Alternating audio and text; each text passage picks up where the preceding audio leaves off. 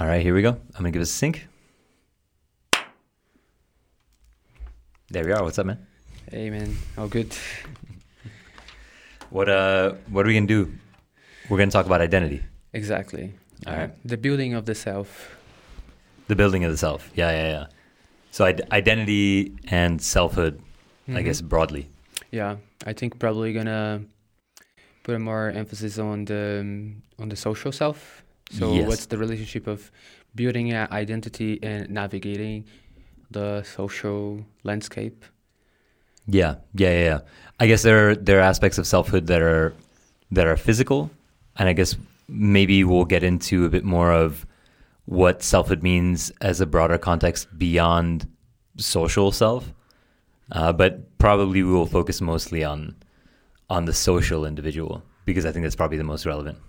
Yeah, and that's the kind of topic that we can relate to also real world phenomena. So things that we can see in the news or surrounding us, and we can probably explain or understand better when we understand how identities are built and what's their purpose, function, and what's involved in that. Yeah, for sure. So I guess we'll start with, we might have slightly different definitions of selfhood. For me, it's the beliefs that we maintain. So I take the identity of the individual to be the output of the sum of the beliefs that we have, and that the beliefs are all prioritized relative to one another. So this includes not just our social beliefs, but our physical beliefs, including how we navigate the physical space. So I see it as like a mutable hierarchy of maintained beliefs. But how would you define the self? Well, I never thought of the self in the very physical realm of it, or on the very individualistic kind of perspective in it. So I probably have been always thinking about the social self, especially because I think that the self exists because of the social. For me, it's a schema for somehow an imaginary agent. So in the same way that we build schemas for other agents around us all the time, even agents that do not have any evidence to exist, we also build a schema for an agent that is ourselves. And this schema just helps us to interact with other agents surrounding us. So how do you define the schema in this case? Maybe actually. Yeah, probably I now I'm primed by what you said. So, but I would definitely go with the bundle of beliefs, perhaps. Perhaps if I haven't heard you saying that, I would go with probably kind of a perhaps not so much algorithmic, but just some form of brute categorization of expectations. So just kind of like a little bit of format of a input output. So if this happens, what's the outcome of it? But in relation to what a person should be. So yeah. I guess the way I see beliefs is that they're information about information. So as the individual stores information, basically the learning process, as the individual goes through their environment, they begin learning, they accumulate those learnings as information about information, and they adjust their anticipations to match the environment better. So I guess in that sense, that sort of a lot overlines with the schema idea. Yeah. No, I'm totally comfortable with what you said as well. Right. Actually, as I said, I think I never went to the very individualistic idea. For a while, I have been thinking of identity as a pure social construct. So, from my perspective, there is no way or there is no function or reason to build an identity. There is no reason to separate you even from your physical environment if there is no other agents to interact with. So you have to have no, that's not what I meant exactly. It's not that there is no reason, but the primary way to do it is by comparing yourself to what you are not. So you need other agents, and if the environment is an agent, you would have to compare yourself with the environment to say the environment is this and I'm not this, so therefore I am something else. And the same thing with it's that's how I would go about it. Yeah, I think with the social self, that's really important, right? There's this sort of recognition and meta aspect, the ability to recognize and distinguish myself from my environment, myself and other agents being part of the environment itself. Mm-hmm. I think that the concept of identity, for me, in order to create something cohesive that stretches beyond just the social identity, is the ability to interact with or rather perceive elements of the environment that aren't necessarily don't necessarily require awareness. So, and I think we've discussed this example before, but when a single-celled organism reacts to something in its environment, it has a certain output in that there's information into the system via the edges or the boundary of the cell, and it uses that information to either move towards or away from something. So it has an ability to react to its environment. Mm-hmm. So it has something like information stored about information. Mm-hmm. And as long as you define beliefs that way and don't require a metacognitive aspect, then a bacterium has beliefs in this sense, in that it just stores information about information. You don't need anything like a reflective or aware component. Obviously, a bacteria isn't aware or doesn't have any capacity for awareness, but they clearly do store information about information. And part of that, one element of that is something like DNA. But another element is just you put bacteria and a couple of drops of chlorine and the bacteria will move away from the chlorine. I mean, it's just in the most simple sense. So it doesn't have the ability to recognize anything, but it does have the capacity behaviorally to distinguish between itself and its environment. Mm-hmm. Yeah, but then we have to make the distinction about the soul distinction and the actually self-recognition. Mm-hmm. So where does this come from then? When does it emerge? Yeah. So what's the red line? What's the boundary? Being just reactive and just storing information about the environment and saying, well, there is a distinction between me and the environment in terms of recognizing the source of the information that keeps you alive eventually, and actually having a recognition of if I know how to answer that, then I would have been answering my own question that I posed to you actually. What does make it our idea of self different than the bacteria? Yeah. So I think this is where it's easier to think about it as a gradient. There's one way to think about it, right? One way to think about it is that there's free will, and that at some point free will emerges. We hit this critical threshold, and there's something fundamentally different in kind rather than different in degree about human cognition. And I don't think that's the case. So I don't ascribe free will to us. I don't think that there's a difference in kind between what we do or our capacity to navigate our environments and what bacteria do. But I think there's a drastic difference in degree, meaning that there is nothing magical that happens between the evolution point, that critical evolution point where humans have this phenomenon of apparent self-awareness. I don't think something magical happens and that all of a sudden we have free will.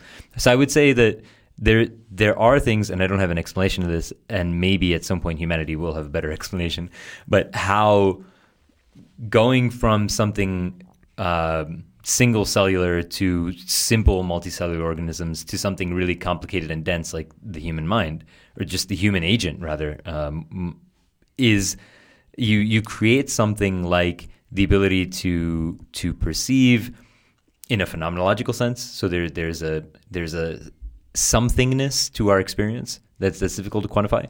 But then also there is the ability to recognize ourselves. And I don't think that this is produced by some special different capacity, but I do think that it emerges from just how densely collected all of this information about information is. Mm-hmm.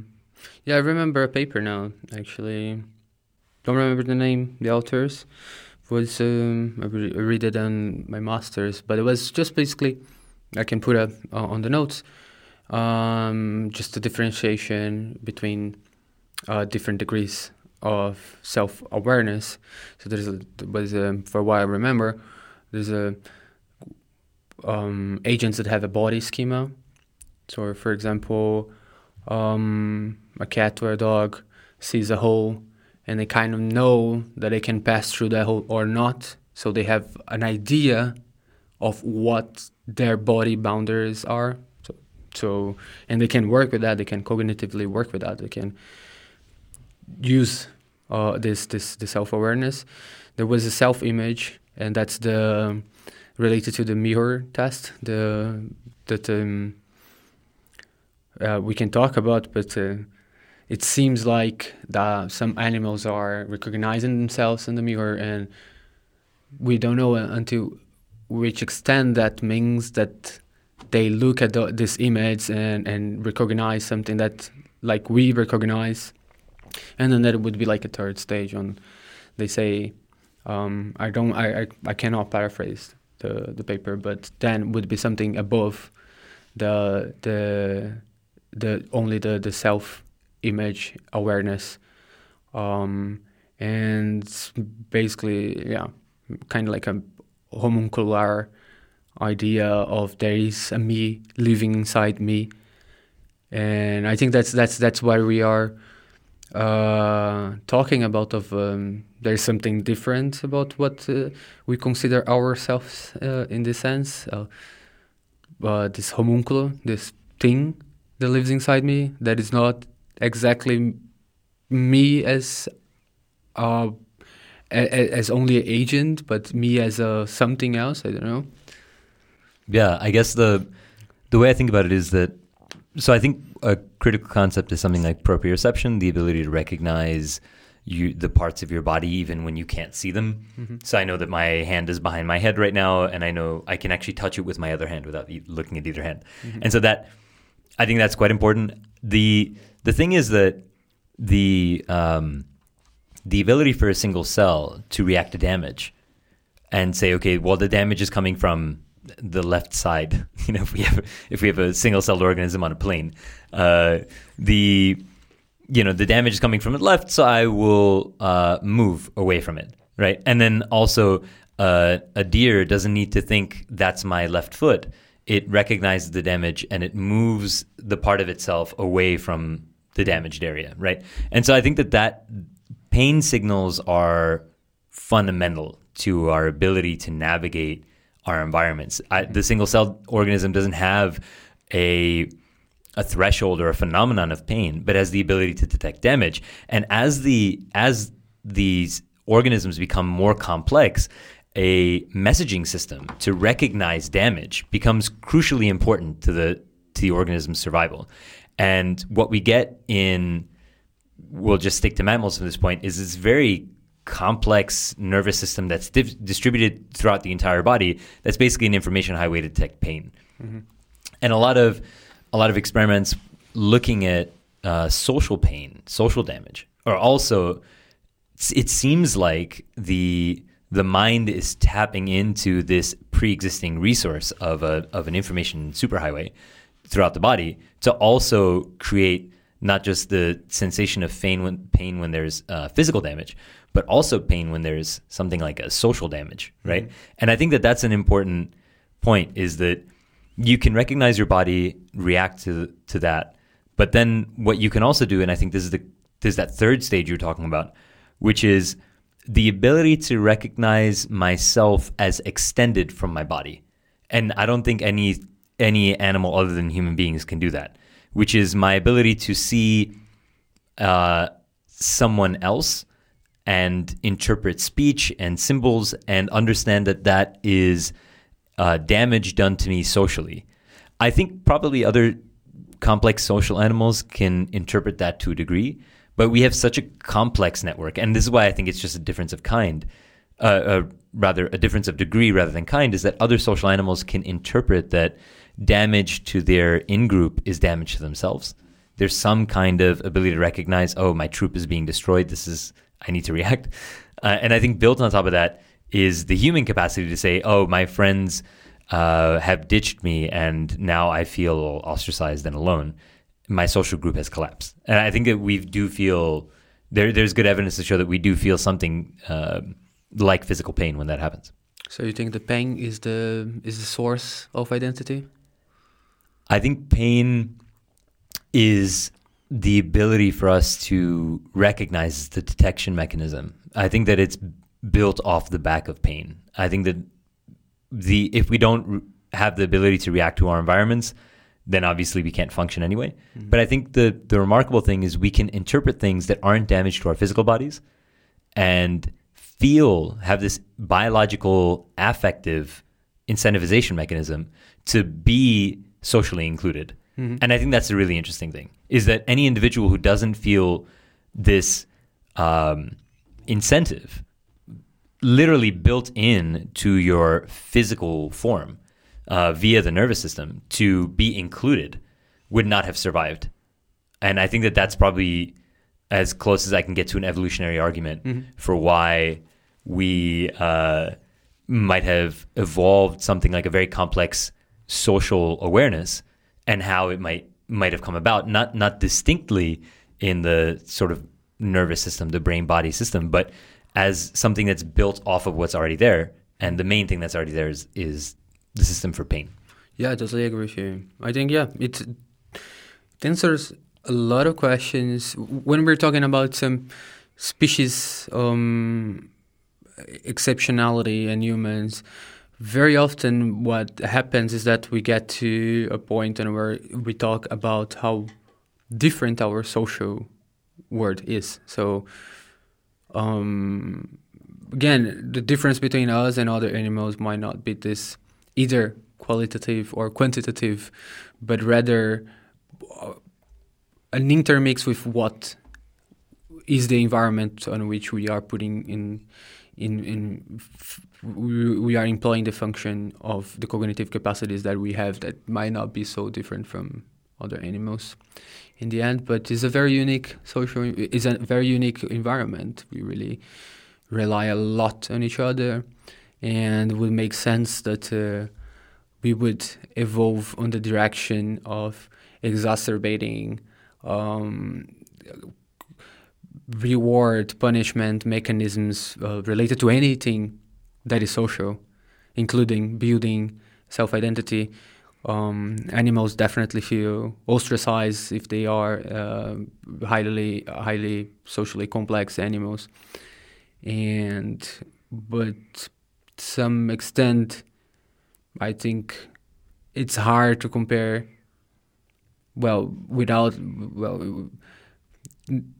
Excluding the eusocial animals, just to let's keep to primates. It's hard to see other primates that are so reliant on the group as we are, and it makes sense. And in the other token, if you are avoiding pain, you could just, as you move this line towards increasing pleasure, you would start to see the same kind of phenomena in the as a mirror of itself. So we would have positive incentives to build identity within the social environment. So if it seems that if we do certain things, or if our cognitive process allowed us or lead us to do certain things, we are rewarded by our social environment, then we follow along with those behaviors and thought processes. Yeah, I think that you're touching on an important point, which is the thing that I typically argue for is that there is a affective phenomenological gradient, meaning that not to reduce all of emotional experience to just one single dimension, but I think that there is a core dimension that you can draw through all emotional experience, which is the positive-negative valence. And I think that this is really critical, and that the same way that you can draw one line that is the best line of fit in any amount of data, or just think about the single line you draw through an hourglass, which still extends in 3 dimensions in a multiform way. I think emotion is something like that. But there is still a single line of positive and negative valence, and I think this is the core fight or flight approach or flee sort of reaction that every animal has for its own survival. Mm-hmm. And I think that humans have built this very complex, and to some extent other mammals as well, but have built this very complex emotional framework to deal with a whole variety of issues that have a great deal of nuance to them. But one of the core factor driving all of this is it positively valenced? Am I going to benefit from this, receive pleasure? Or is it negatively valenced? Am I going to receive pain from this or damage? And I think this is one of the crucial things we have to think about when we think about how humans have built such a extraordinary capacity for social navigation and really depth of complicated feelings, when really at the end of the day is the question is, am I being validated or am I being damaged? Am I being attacked with this particular social interaction? But we also build beliefs of what is rewarding and what is a punishment, right? So, but it seems to me that not all culturally, socially built. So we could make a distinction of what is actually a biological reward or a biological punishment, and what else did we invented that is not exactly what it is. Yeah, for sure. This is a crucial point. This is highly contingent upon our beliefs, and we don't have direct access to manipulate or change our beliefs necessarily, right? In that this is the most important point of not believing in a free will, is that the information in and the environments that we interact with are what update our beliefs. We don't, even if we feel like we're actively chasing something, my perspective is that the thing driving us towards actively shaping that thing is something that we don't have control over. So the motivations are something that we don't necessarily have control over. But these guide us to have the feeling, the sensation that we might have some kind of like freedom of choice to change our beliefs. But with something like the positive effect I might feel from eating when I'm hungry, that's just physiologically built in. We don't even think about how that makes us happy. It satisfies a physical sensation, thirst, hunger, things like that. But then you have something like getting a hug from a good friend, right? That's validating. It makes us feel good. There's a whole chemical process that's going on in your entire body when you are hugging someone, or when someone says, "This is a really great idea," or "You're great, you're the best, this type of validation provides, there's no belief that I need to have awareness that I need to have about the belief. It's just programmed in that validation is good for me. But I can have a lot of nuance there, where if I'm getting praise from someone I don't like or someone I don't trust, I can mitigate that. So the beliefs can basically conflict. They can make me like somebody I don't like. I can say, well, I thought this person wasn't that great, but now they've given me something validating, and now I might like them. I think that's how a lot of cult leaders function, right? Is praise, praise, praise, and then when they think you're God, then you can kind of do whatever. But I think this is something to be aware of as we navigate our environments, is what are our beliefs when we go into a space, and then what are our beliefs when we walk out of a space? And sometimes they can shift drastically based on very simple, sometimes flippant sort of things, inconsequential. Or they can seem inconsequential to us when we think about them, but they're actually changing how we behave. Mm-hmm. What do you think would be the core? What would you think that what is not belief? What is the physiological, social? This is a layup question for me. This is, for me, the fundamental thing that all agents do is uncertainty mitigation. So they are anticipating their environment. I think this is the core thing that biological agents do. And the error accumulation and anticipation is basically the amount of uncertainty that they're experiencing. And I think that uncertainty mitigation is the intention, in a formal sense, the intention to reduce the entropy in an environment. In a colloquial sense, it is the desire to resolve the uncertainties in the environment. So basically, the distribution of the possibilities would be something like a very high degree of entropy, because there are a lot of possibilities, each which are, say, have an equal probability. That would be an extremely high entropy state. If this table could suddenly turn into an orange, we'd kind of be fucked. But we mitigate a lot of this by creating, stable environments. We're not on the ground floor of this building, but we're not worried about falling through. So we've mitigated all those physical uncertainties. And we also know that, the red light is on here showing that we're recording, so nobody's going to walk through. We've mitigated a whole bunch of uncertainties, and we do this on a day-to-day basis in everything we do. But I think also animals, all biological life is basically trying to do this, is match what they believe versus what they perceive, which is match the information that they have about information with the new information coming in. Mm-hmm. So a bacterium doesn't perceive anything as such, but it does have the ability to interpret incoming information, and then it runs that through the existing information it has stored. And so this any potential incongruence between what's believed and what's perceived, you can take that as the quantifying measure, the definition of uncertainty. Mm-hmm. Yeah, I don't know if it's clear for everyone listen to, but I think what one wants to say is that we don't like when we don't know what's gonna happen. Yeah. You can make it cognitive. I don't even think it necessarily needs to be something that you're aware of. It can be sort of this at the cognitive level sub your awareness. Yeah. I was trying to translate as straightforward as possible. We don't like uncertainty, but but measured uncertainty is also something that we get. Here's the most interesting thing, right? And this is kind of touching on why I've been really interested in learning, active learning, curiosity, information search, right? Mm-hmm. Is despite the fact that we don't like uncertainty, there is a threshold of tolerance that we have that actually we get rewarded for maintaining a small amount of uncertainty.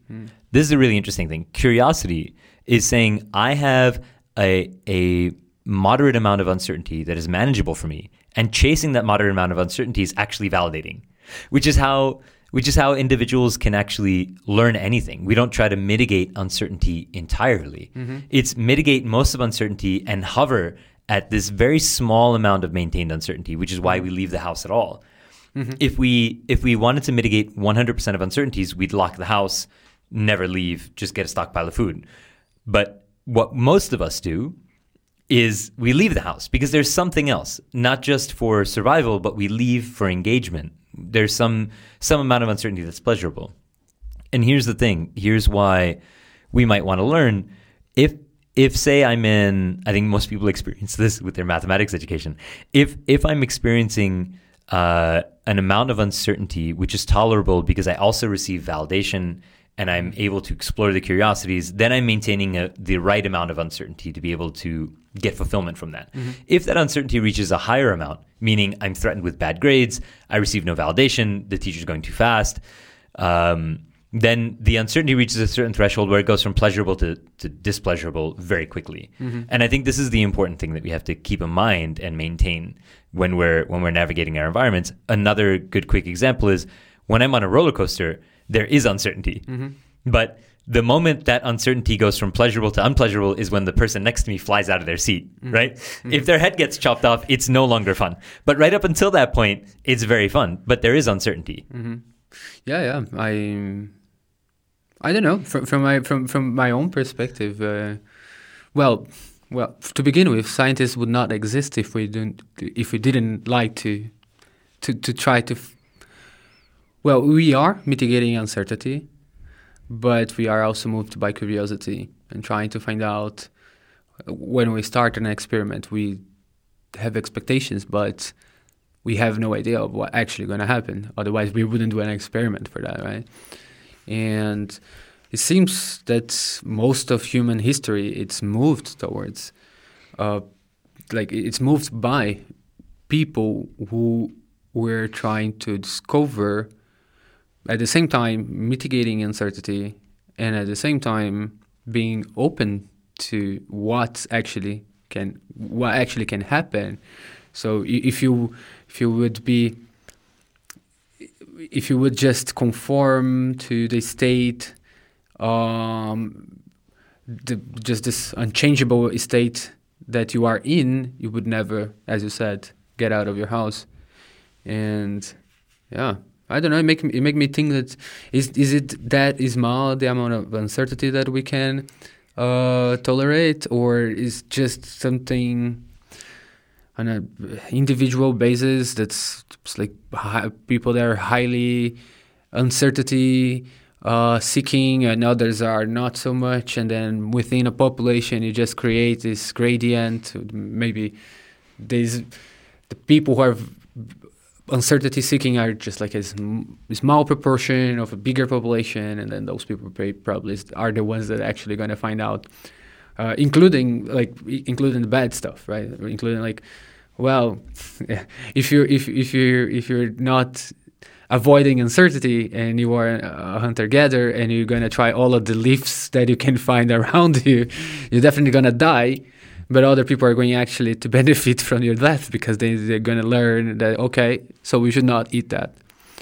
So maybe in the population level, it could be something that would make sense, that we always would have like perhaps people that are very motivated to seek the unknown, and others, or the majority, would not. Yeah, you definitely hit on an important point, is that the threshold of tolerance for uncertainty is, like everything else, a gradient, right? Differences of degree among different degrees of difference. And it's important because we have people at both ends of the spectrum in our society. We have, at the extreme end of low tolerance for uncertainty, we have people with a lot of phobias. Mm-hmm. So if you have somebody with agoraphobia, and usually that's accompanied with a whole bunch of other conditions, other phobias, other fears, they probably aren't going to leave their house. So that is an amount of uncertainty mitigation where the threshold's very, very low for their tolerance. But then you have people who are at the very high end, and they are also a minority of the population. So you have this sort of even distribution, maybe even that the amount of people that take more risks is larger than the amount of people who take zero risks. I think probably... Okay. It might be a balance like that. I couldn't make a case. It's just more of a hunch. But it definitely follows something akin to a normal distribution, in that most of the people are somewhere in the middle, and then you have the extremes. But yeah, like you said, we need people who are trying stuff. I think every extreme sport was only ever invented by somebody who has a high threshold for uncertainty. New methods for doing things. Every person who explored any type of terrain or any novel environment, all those people had a higher threshold for uncertainty. There were most of the people who said, I'm going to stick right here. And then there was a small fraction of people who said, I'm going to go explore this thing. Okay. So, yeah, coming back to the identity, but now you got me confused, because is it a small threshold for tolerance of uncertainty, or is it a normal distribution within a population? Oh, no, it's all a small threshold. Like even explorers don't have that high of a threshold for uncertainty, right? Think about it this way. Most of the things, even when you're exploring something new, you're still controlling most of the things. Mm-hmm. You're not eating a new leaf and jumping off a cliff, right? There's still a tolerance threshold. Like when you are getting on a boat to explore the ocean, you're still making sure that the boat is good, right? You're not trying to sail on a log. That would be a very high threshold for uncertainty, and those people die off pretty quick. Like you said, I mean, there's no way to have a very high threshold for uncertainty and survive. But within this range of low tolerance for uncertainty, there is still a range. Again, differences of degree among different degrees of difference, right? Like it's not just that there's a degree, it's not just that there's a gradient, that there's a subgradient. And at the lowest end of the main gradient, there's a little subgradient where there's a normal distribution, right? And I think that's what's really important. So in the case of identity, we are mitigating uncertainty when we are building it, when we are unconsciously like unconsciously, let's use the word, but we are mitigating uncertainty. So we are trying to predict our social environment by affirming the person that we are, the agent that we are, the beliefs that we have. So we're trying to hold up to the beliefs that mostly put us on the position of knowing what's going to happen on our social environment. Yeah, I think that we build this sort of socio-ecological niche. A niche meaning like a small segment of the population that we can inhabit as individually as possible, that manages our social and environmental concerns. I think this idea of building a socio-ecological niche is really important, understanding how identities come about. Because we want to be individuals, but we don't typically want to be so different that nobody understands anything about anything we do. Because then you'd be too strange. And so we have these parameters of the types of identities you can build, and we don't need to necessarily be aware of this. That awareness, that mitigation of uncertainties, social pressures, conformities, even leaders conform, right? So you have this ability to perceive when you are being liked or disliked, and that's a built-in ability. So you come with that ability, and then you use that to navigate your environment. There are a lot of prevailing theories, like you have one called terror management theory, which is basically it's very evolutionary, very reductive, but it basically says we all have a fear of death, and social inclusion allows us to mitigate the fear of death, right? It's very, very straightforward. You also, and I can put links to these in the show notes. You also have something called sociometer theory, which is where basically trying to measure ourselves against other people constantly. And we don't need to be thinking about this. It's not that we are constantly thinking about it. It's just that passively in our awareness, we judge our position in society. You have the uncertainty identity theory, which is that we're trying to mitigate uncertainties. You can basically see how all of these sort of overlap in that it's that you take an agent, and as they navigate their environment, they're trying to mitigate their uncertainties. The idea of being included, that's one of our main drives. We're trying to mitigate the uncertainty of ostracism because ostracism might mean death. All of the theories about identity seem to point in this direction. I'm very sympathetic to all those because what I argue for with a hierarchy of maintained beliefs, the idea of survival, I think, is one of the central beliefs, one of the most prioritized beliefs that we maintain. So we have a belief that society allows for our survival. And I think that's why most of our behavior is be included in the group. And and how that happened that we get ourselves to conform to the identity within group A and not group B? I mean, it should be an accident, right? It should be random that we end up being hold up. Like once you are in the group, and once you make the commitment with one identity, you're just moving away from the possibility of switching, because then you have the social network on which you are part of and you are arranged. And the thought of changing your opinion about anything that your group doesn't agree with, it's painful. But how did we end up in that group in the first place? So part of it is definitely random, right? Where you grow up, the consequences of your birth, of your upbringing, the body that you're in, right? All of these things play a huge factor and already determine a lot of the initial trajectory of what you're doing. your assigned gender at birth, all of these things play a big role in how you're perceived.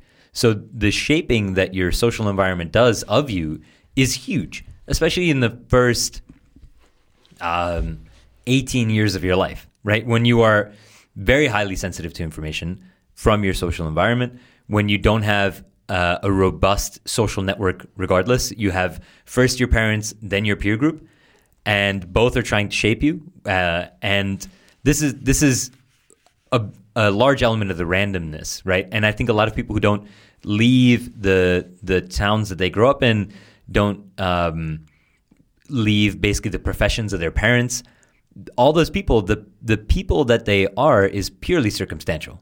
Mm-hmm. It's random in as much as their birth is random, right? But anybody who starts moving away from those things has different groups that they can move toward. And the thing is that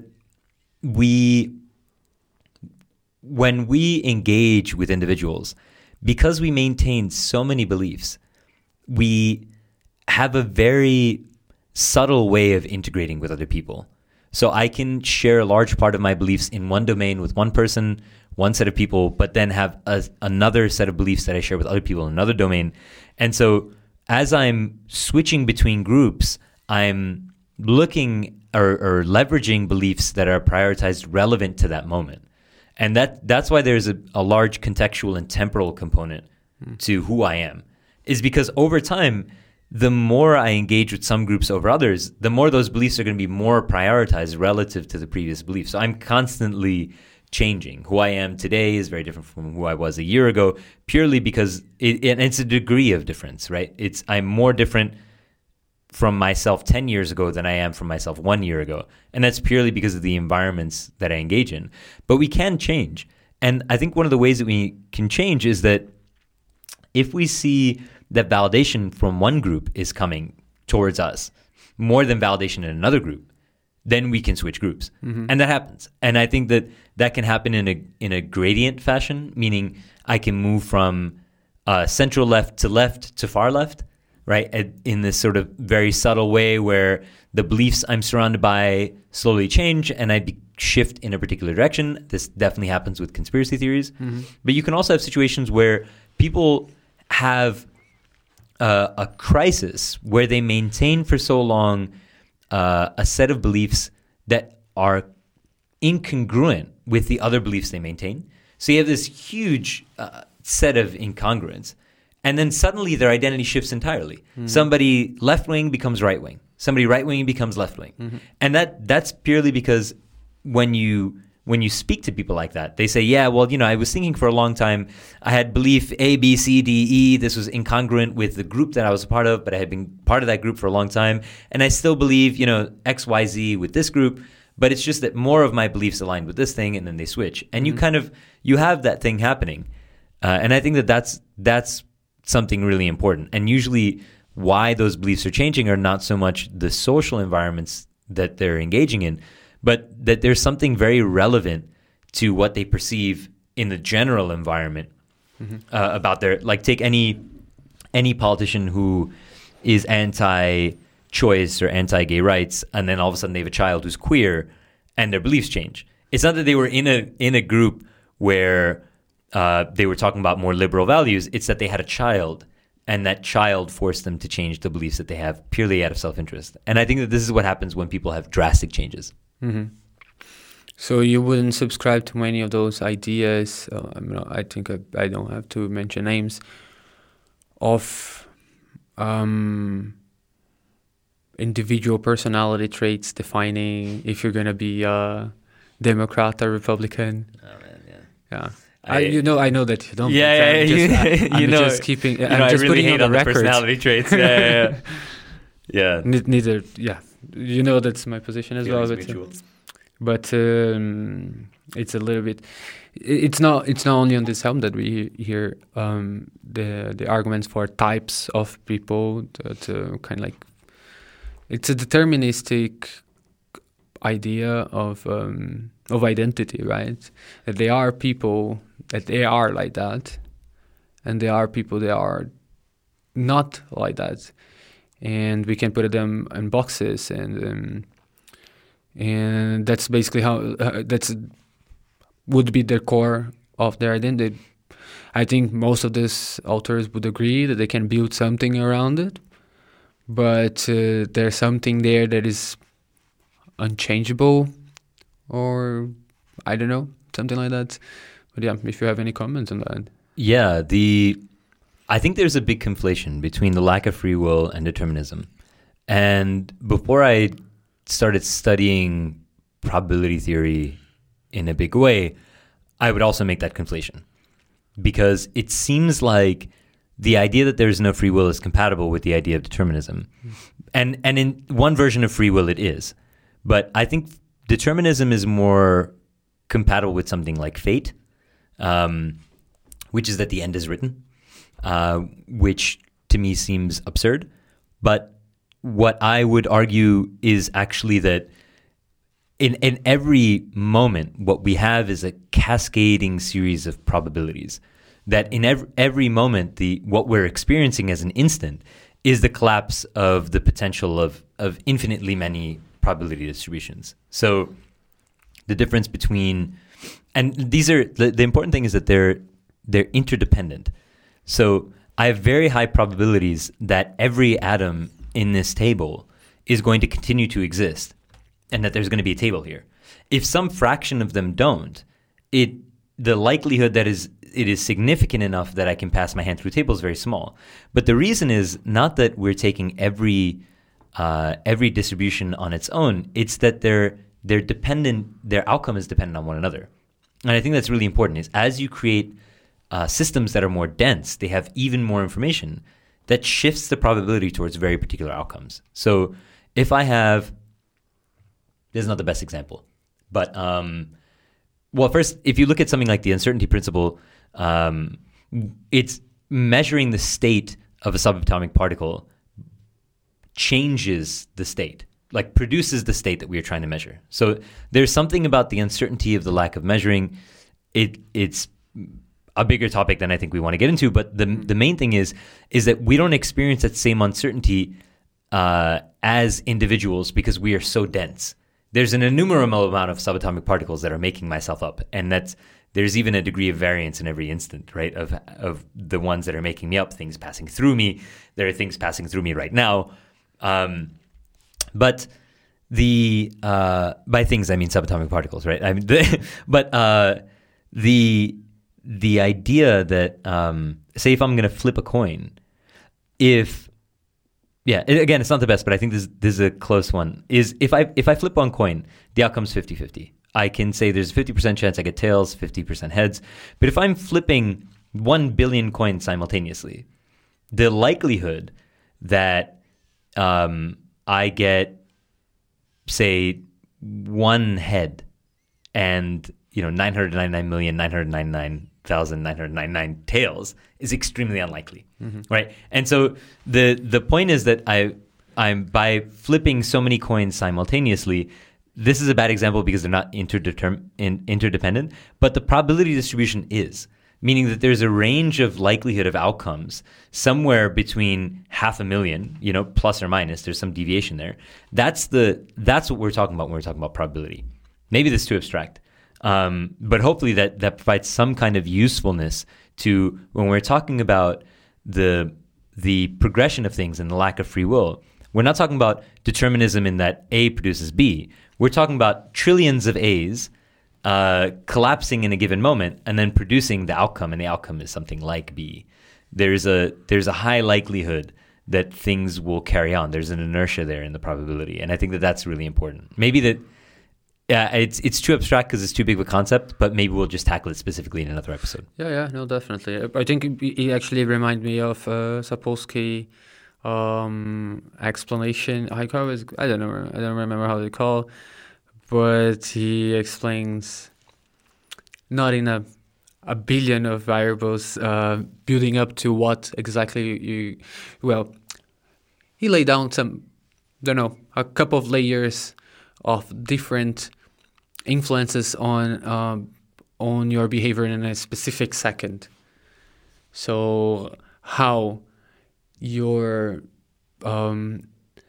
how your hormonal patterns are in the exactly moment, what's your cognitive state in the exactly moment, how your endocrinal patterns the day before, how did these led to how until what was your upbringing, what culture you were, what is your evolutionary history, what was your ancestors doing, which species, like, so the whole thing, it's an influence on that particular decision that you're gonna make on that exactly second. Yes.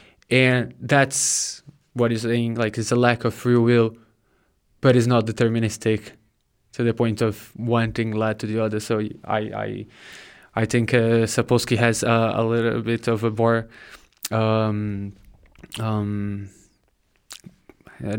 clear. Concrete example. Yeah, you're right. Because I think your explanation is clear, but I think he's a little bit more didactic. It's less esoteric. Yes. Yeah. His example and is really good, so we can put the link as well. It's a good talk. It's always nice to hear to Sapolsky and.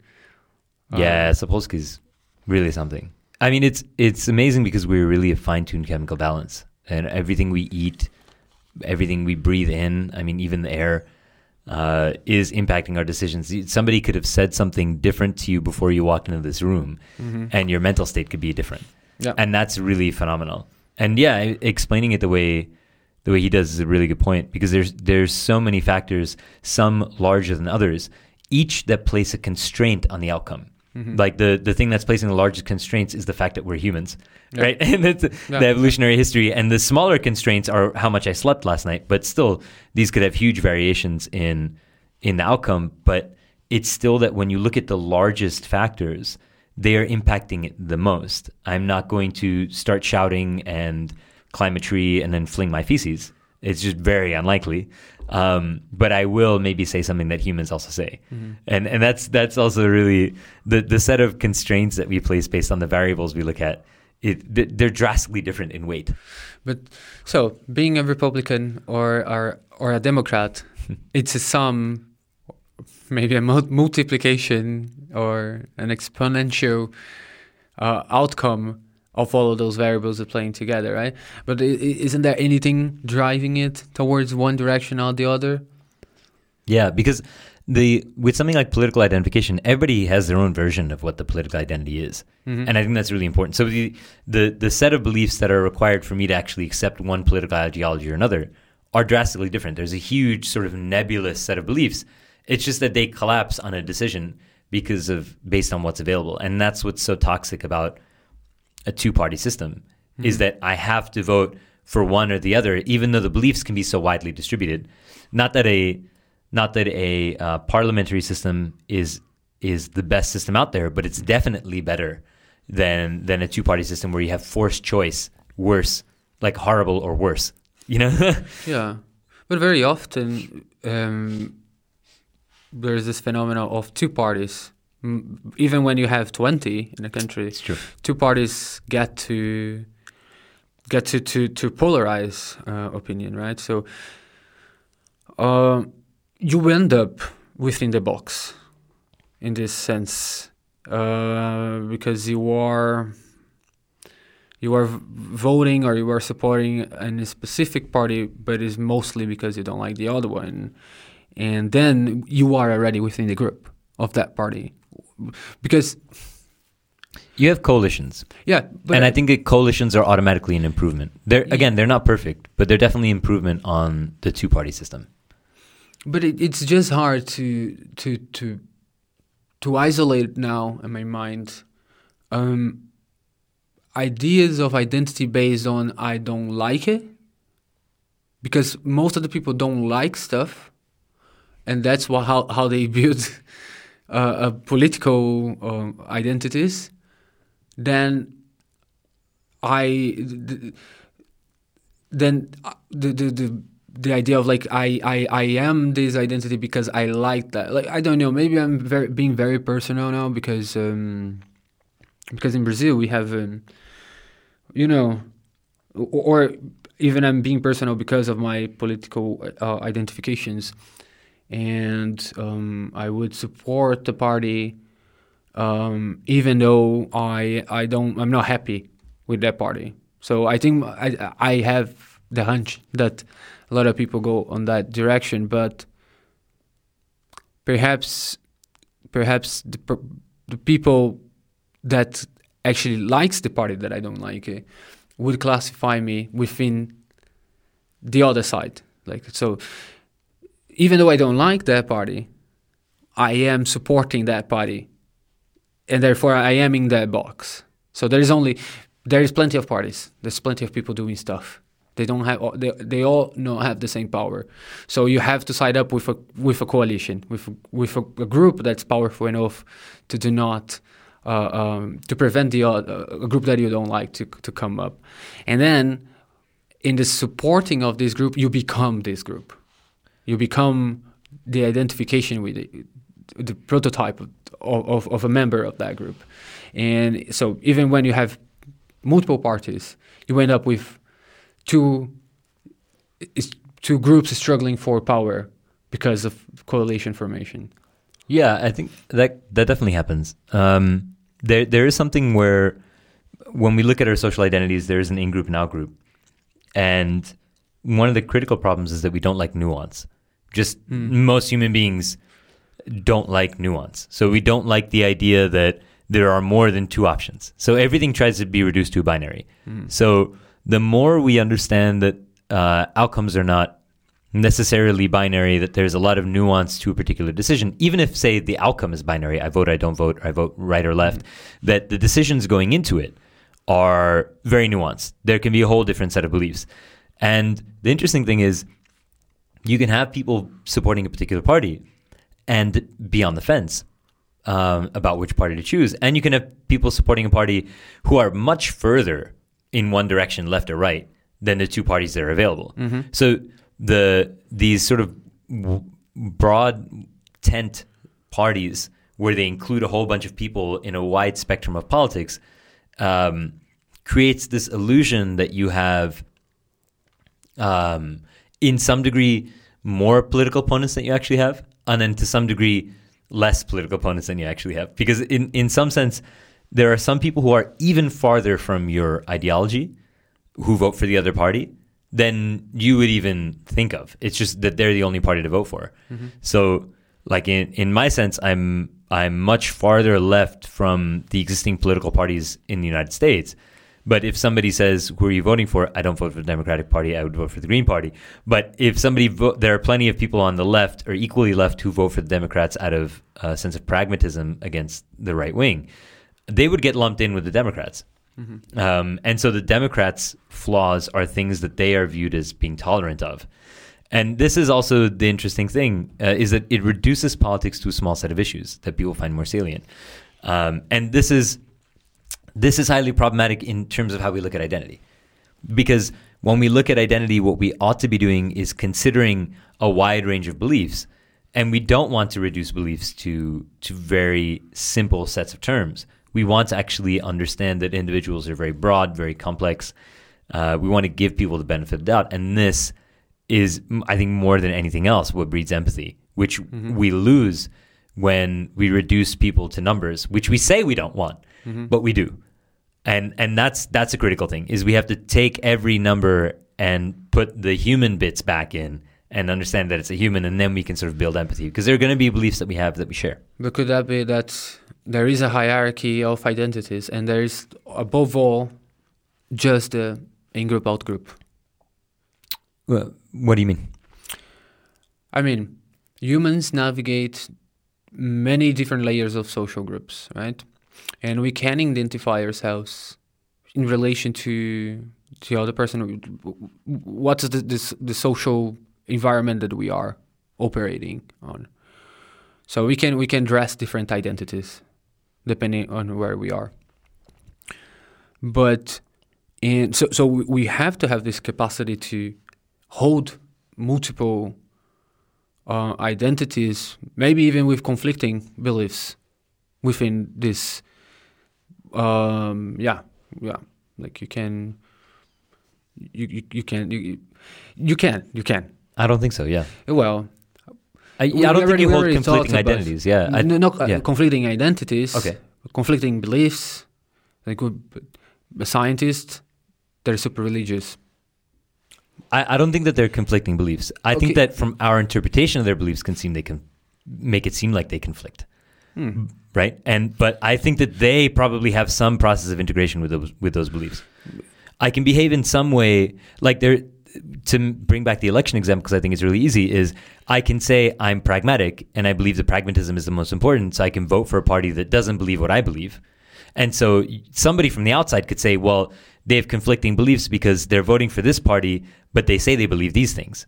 But the person who's making that vote can actually prioritize other things that they think makes it worthwhile to vote for that party for. Right? No, I get it. And so that's not a conflicting belief or a conflicting identity. Yes, there is a prioritization. Exactly. Yeah, I get it. Yeah. Beliefs are definitely relatively prioritized relative to one another. You can be religious and still go to the doctor and get medicine Sure. if you and you can still pray. And it depends on your religious belief. Yeah. But that was not the point actually. The point was that I was thinking that maybe on the top of the identity is the identification of there is an in-group and an out-group, even though if we have all of those social environments that we have to operate, above all of them, there is a higher idea of the self, which puts me in direct opposition to like a binary definition of me and the other that I am not. So that's because what I'm trying to get to is the existing of the polarization in itself. Which I think is because of the way how power works, because how power transits from within political, not political parties, but like groups and coalitions. So how the way that the power operates within groups leads to polarization of power. And that's reflected in the way, it could be reflected on the way that we build identities on, well, I can have the identity of being a good son, a funny friend, a loving spouse, a good student, holding all those identities together. But above all, I know that I am not a Republican. Or you know what I mean? Just like I know that I'm not that kind of person, because there is only my kind of person and the other kind of person. I don't know. Probably what I'm saying, it's completely bonkers. It doesn't make any sense. But I'm trying to figure out if there is anything that leads to a mother categorization or like I don't have a better term. A master umbrella on which, okay, that's where I should start as defining myself. Then from here I can go a little bit more. I can accept more variation, but on the first root here, on the first on the trunk here, on this division, I'm not going to accept any deviation from here. And then from here I can go somewhere else. You're saying like the most prioritized belief. Yeah. And I guess my interpretation is, does everybody share the same domain in which their most prioritized belief lies? So does everybody believe? And I don't think that's necessarily the case, because there are a lot of apolitical people, right? I think that there are a lot of people who don't engage with politics. So I think everybody does have beliefs which are more prioritized than others, obviously. But I think a critical component is that the beliefs that we maintain that are most prioritized are going to be the beliefs that we also engage with on a daily basis. So you can go from apolitical to highly politicized just by engaging more with political environments, and then all of a sudden beginning to prioritize the beliefs that you think are achievable by maintaining political beliefs. So I believe people should have access to education and healthcare, and I think that being politically engaged is the best way to achieve this. And so all of a sudden those beliefs become more prioritized. I can also believe that politics divide people, and therefore all I have to do to be a good person is go to work every day, provide for my family, and make sure I'm a good person in my immediate environment. And so these two people would have completely different, highly prioritized beliefs, right? One is to remain apolitical, one is to remain political. So I think that in that sense, I don't think there's an overarching, highly prioritized belief that everybody shares. Yeah, no, but that's... Yeah, I think we focus a little bit on the political kind of identity, and that was not the focus. I give some examples of how you could define those identities. You could have the identity of that you are a highly achieving working person, and then that's your identity, And here I am not negotiable on changes. So it's like a hierarchy of beliefs. But for the identity. So I am a Huberman, and I am not negotiable on how dedicated or is the kind of person that I am, or or I am the best father. I don't know. So everybody has a belief that's most prioritized. Yeah, exactly. So that would be the.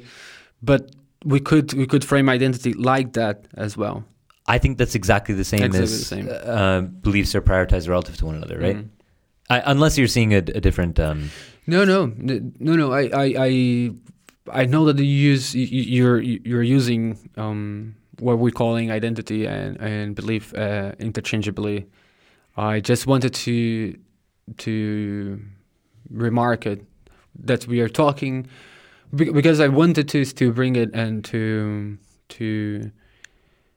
more concrete examples of how of identities and real world examples. Just examples. So was thinking how, for example, how this, at least from my perspective, I have the impression that some people build highly superficial identities online, for example. On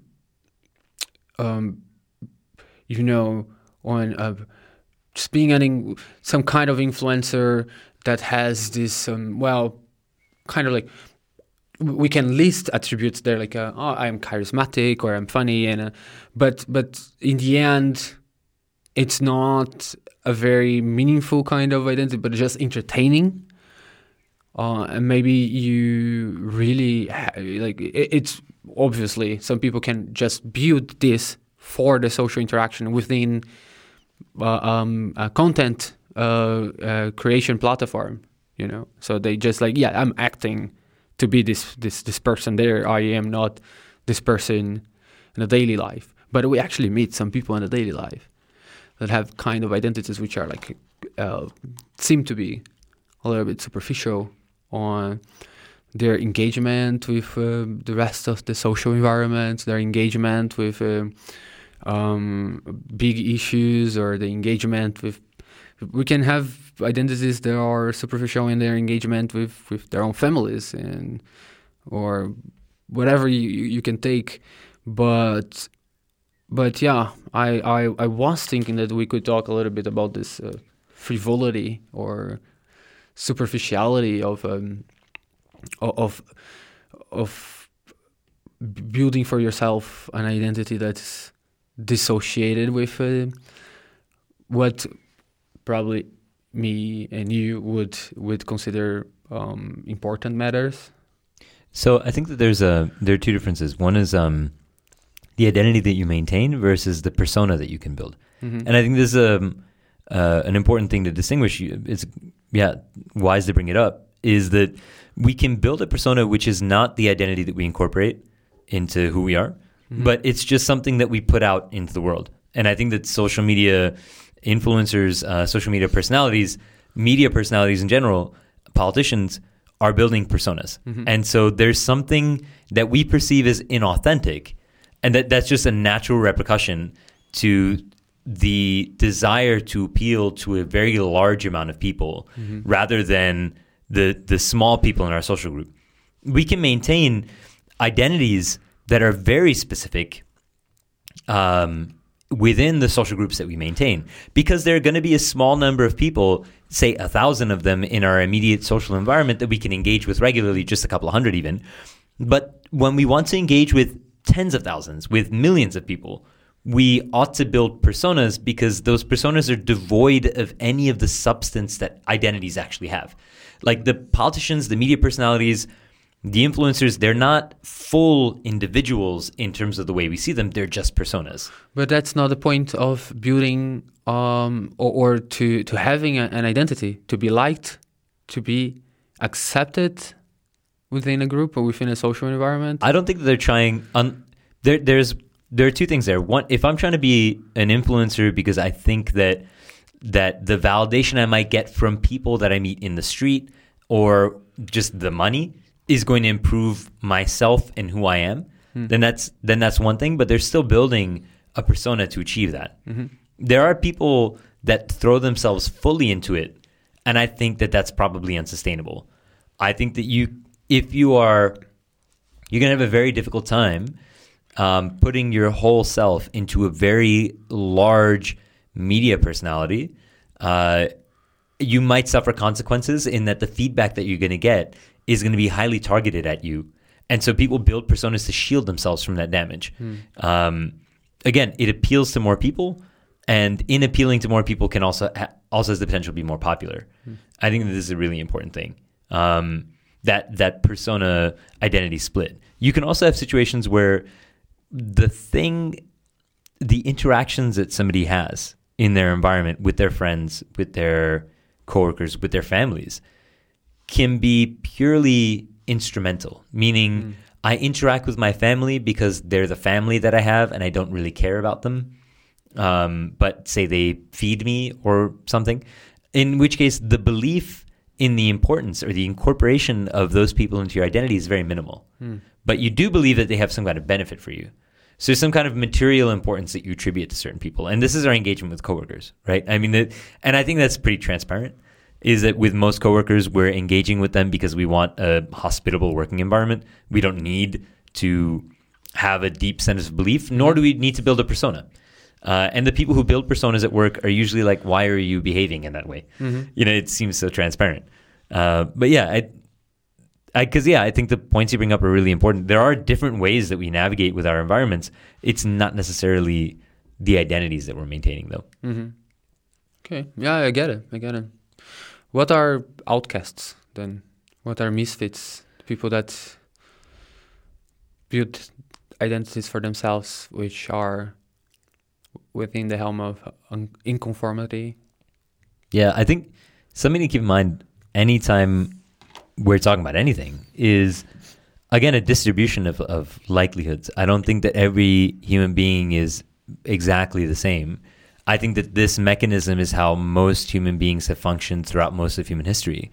But there are going to be certain exceptions to that rule where certain mechanisms, certain driving factors aren't necessarily functioning in the same way that they normally do. I mean, you can take psychopathy, for instance.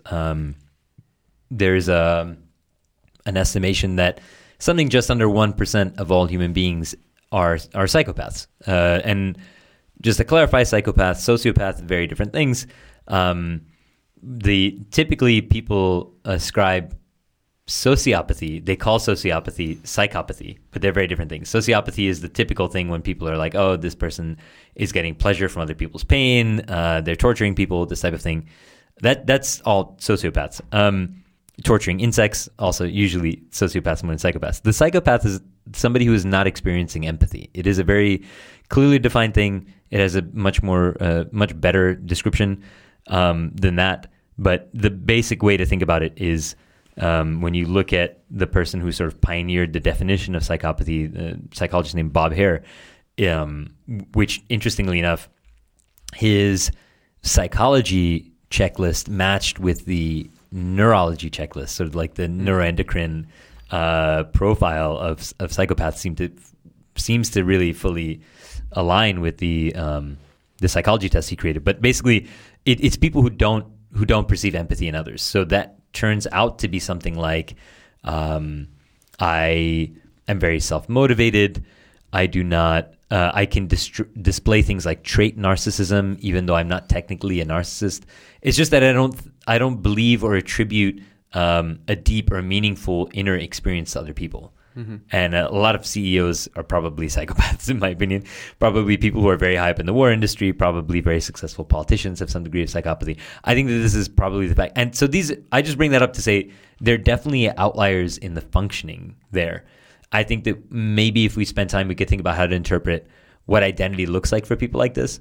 But I think that definitely there are some major public figures, probably people like relevant to us, Bolsonaro and Trump, who probably what we're experiencing when we look at them is a psychopath loose in the world because they seem to only be interested in the self-benefit.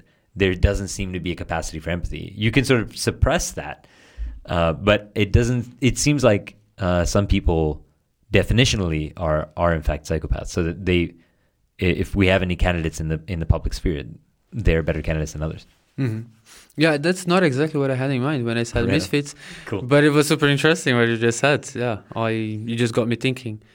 But yeah, if you wanted to know, when I mentioned misfits, what I mentioned is a lack of conformity within the bigger group or any kind of group that you can find around yourself, which is what I expected you to say or to go through. Is that's never actually the case, and especially now that we have internet and we can have groups which are not physically around us, that's even less the case, right? So we can identify ourselves with groups of people who are spread all around the world. But it's a really important point. But I was just thinking about the misfit as a group itself. So identifying yourself as non-conformed with the social rules, the social group, which is the majority or which is the normalized, just puts you inside of another group. Yeah, definitely. Yeah. If your group of friends are the misfits, then you aren't misfits at all. You have your own group. You have your own group, yeah. And I think, like you said, the internet is a critical vehicle for extreme beliefs, because everybody around you can say, that's not something I'm going to tolerate. This sort of self-censorship that we're able to do because we curate one another. And we also let people know that things are not okay. Behavior is not okay. That certain types of speech are not okay. We do that with one another. And this is sort of the micro-conformities that we engage in. Kids do this as well. They're like, that wasn't funny, or they'll make fun of somebody for something. And then the person will adjust their behavior. Mm-hmm. If I make a joke and a lot of my friends are uncomfortable, I'll say, well, maybe I shouldn't make that joke anymore. I could do that. Or I could say, well, I'm going to hang out with these other people who think this joke is funny. Mm-hmm. And so there's this sort of curation. If I'm making jokes that are so not funny to everybody around me, I might just go on the internet. And I'm going to find somebody who finds that funny on the internet. And that's the really interesting thing about it. And people create groups like that. And that's like incel culture, right? Mm-hmm. I mean, incel culture is a phenomenon. Incidentally grew out of a female blogger who was talking about just her involuntary celibacy. Obviously wasn't right-wing. And then this idea was taken over by, right-wing teenage boys. And that's a really interesting thing. And I think when people hit critical thresholds of a lack of acceptance, I think that is when they turn to violence. And I think this is what pushed my initial interest in research with extreme beliefs, is that when people get to such desperate places where they're not receiving any validation, they go to violence. And this is the case. The United States is a hotbed for this, right? Because as we become more polarized, we're also letting more and more people fall through the cracks, and we have these ridiculous laws lack of laws around guns. So anybody who's feeling really ostracized looks at the political environment. The political environment is getting more hostile. They're left more in the middle, basically abandoned without a group. And then they look to extreme sets of beliefs who are the only people giving them validation, and the only groups that provide excessive amounts of validation because they're so they're so incoherent. Our views of extreme misogyny, extreme patriarchy, extreme xenophobia, extreme racism. So these types of things attract these very, very lonely, typically white young men who have a lot of testosterone and a lot of feelings and feel rejection with a whole lot of pain, which is how, when they write manifestos, they talk about the physical pain that they're experiencing from loneliness. They pick up a gun and they go kill people. And this is the greatest oversight and tragedy of I'd say the contemporary American social sphere, but also extends far beyond, where we have copycat sort of instances. We just had a recent one in the Czech Republic at the university in Prague. It was a guy who was inspired by American mass shooters. I mean, so there's no way you can ignore the problem and think that high polarization and ostracism of people is going to solve any types of problems. So we need to, in a sense, readjust how we put boundaries on people's behavior and be a little more empathetic, sympathetic, even when what they're saying and doing is really difficult to digest. Yes, I think I agree with you. That's. I think there is a lot to unpack there, because it's hard. It's hard to do. It seems very pathologic, because we see what happened to the majority of people who actually take actions like that you mentioned, and they mostly die. So what happened is that they die. They die. Yeah.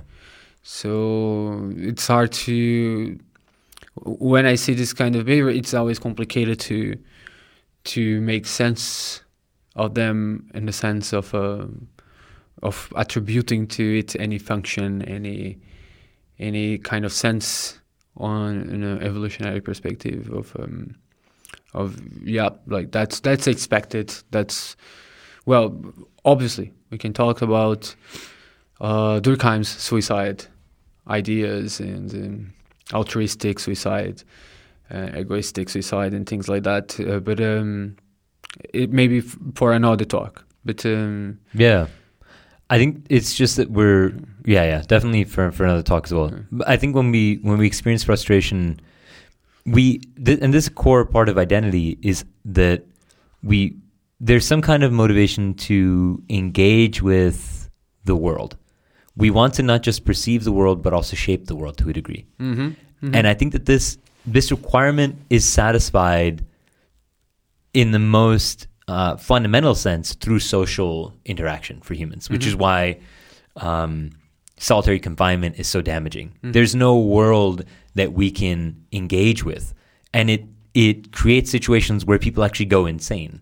So people lose their sanity because they're not able to interact with and engage with their environment. So this ability to learn through engagement is so fundamental to who we are and how we function that we need to really build that back into the cornerstone of our understanding of people. We've built it, unfortunately, we've built a deep understanding of that, unfortunately, in the worst parts of humanity, which is doing things like solitary confinement, which is probably some of the worst torture that you can do, because you're destabilizing, deconstructing the mind of an individual, right? But if we reintegrate that into our understanding of healthy lives, how important learning is, how important validation is, social interaction, I think we will also not just use it to the disadvantage of people, but use it to the advantage of people. And that's really important. Yeah, it makes me think that maybe there is an important component on identity, which is enable you agency. Definitely. Right. So whatever you are, whatever you define yourself by, it has to have some kind of power to create something, or to move something around you on your social environment. Yeah, one of the and when you look at manifestos like incels, like white nationalists, what they're talking about is the lack of agency. I mean, literally, involuntary celibate is I have no agency over my sexual prowess. And why that turns into misogyny is they're like, well, women seem to have full control over my ability to be fulfilled. And there's this misogynistic idea of looking at other human beings as objects that you have privileged access to that you're being denied. This is like the fundamental idea of incel culture. And they feel like they've lost control and other people have control. You know, these Chads and Stacys, like incels call them. And with white nationalism, it's that we are being, white people are being replaced, and that the power that white people have is being lost to people of color. And so the whole idea is that people feel like they are losing power and they need to act. And so the idea is, well, I don't get to engage with, I have no autonomy or agency over my environment. So what I'm going to do in a final act is have that agency. And I'm going to punish people in the same way that a child lashes out because they can't express their ideas. They might lash out violently or start screaming and crying because they're not being understood. The adults do this all the time, either by physically fighting or in the most extreme cases, like what we're talking about, going and attempting to end the lives of other people. And it's rarely random. The people that they attack are the people that they feel that they've lost agency from. The people that they feel are infringing upon their agency. Yeah. So, summary that what we have been talking is the ways that identity are built we could list first group appraisal, or just the perception of being included within this group. Now, capacity of your identity providing you agency, and belonging to the group. The belonging is already avoidance of ostracism, and we mentioned something else in this conversation now. So there is agency, this group belonging. There's the beliefs we maintain, and there's also the idea that we didn't really mention as a phrase, but is core to a lot of the topics we're talking about, which is the maintenance of someone's self-concept. So my conception of myself... Consistency. Yeah, is something that I try to maintain. So I try to maintain a positive conception of myself, and I avoid negative conceptions of myself. And I think that a core thing of what we see when people are depressed is that they maintain a negative conception of themselves, and it's very difficult for them to get out of that cycle. And I think that that's one of the core features of depression, whereas very more fulfilled or happy people maintain very positive conceptions of themselves. And there's a degree of external influence on that conception of yourself, but a lot of it is belief-based and internal. There are people who are depressed who maintain that negative conception of themselves, who are in environments that are supportive. And so there's this aspect where it's not in your hands whether your maintenance of your self-concept is positive or negative. There's some people who nobody likes, but they think they're great. And so that this is, again, lack of free will. Yeah, but there's something else about the heterogeneity within the group itself. So there might be reasons on which you would maintain an identity or build one if you wanted to achieve a higher status within a specific group. The same token, there are people that conform to identities within a group on which they are actually on the bottom of it. Hierarchically? Yeah. And that's strange, right? That's depends what it affords you. Yeah. Depends. Yeah, if the outside option is worse than being within the group, you would accept to be in the lower position as long as you belong somewhere, right? So that's belonging again. Yeah. But you could be motivated to maintain a social identity or even promoting it if you are at the top. Yeah, definitely. And there are cases where the organizations or the groups that we're part of are not things that we incorporated into our identity, but the benefits we get aid our identity. Think working for a corporation that we don't like. It helps me, it gives me agency to work for the organization because that gives me money, maybe some status, maybe some prestige, but maybe I don't like the group at all and I don't like to associate with it. So I think that there's also the element of that where there's an instrumental engagement with certain groups, some formal, some informal, which might provide me something externally for my identity. So identity make us feel hugged. Make us feel hugged? Yeah. It make us feel powerful. It can, yeah. I guess it depends on what we believe. It make us feel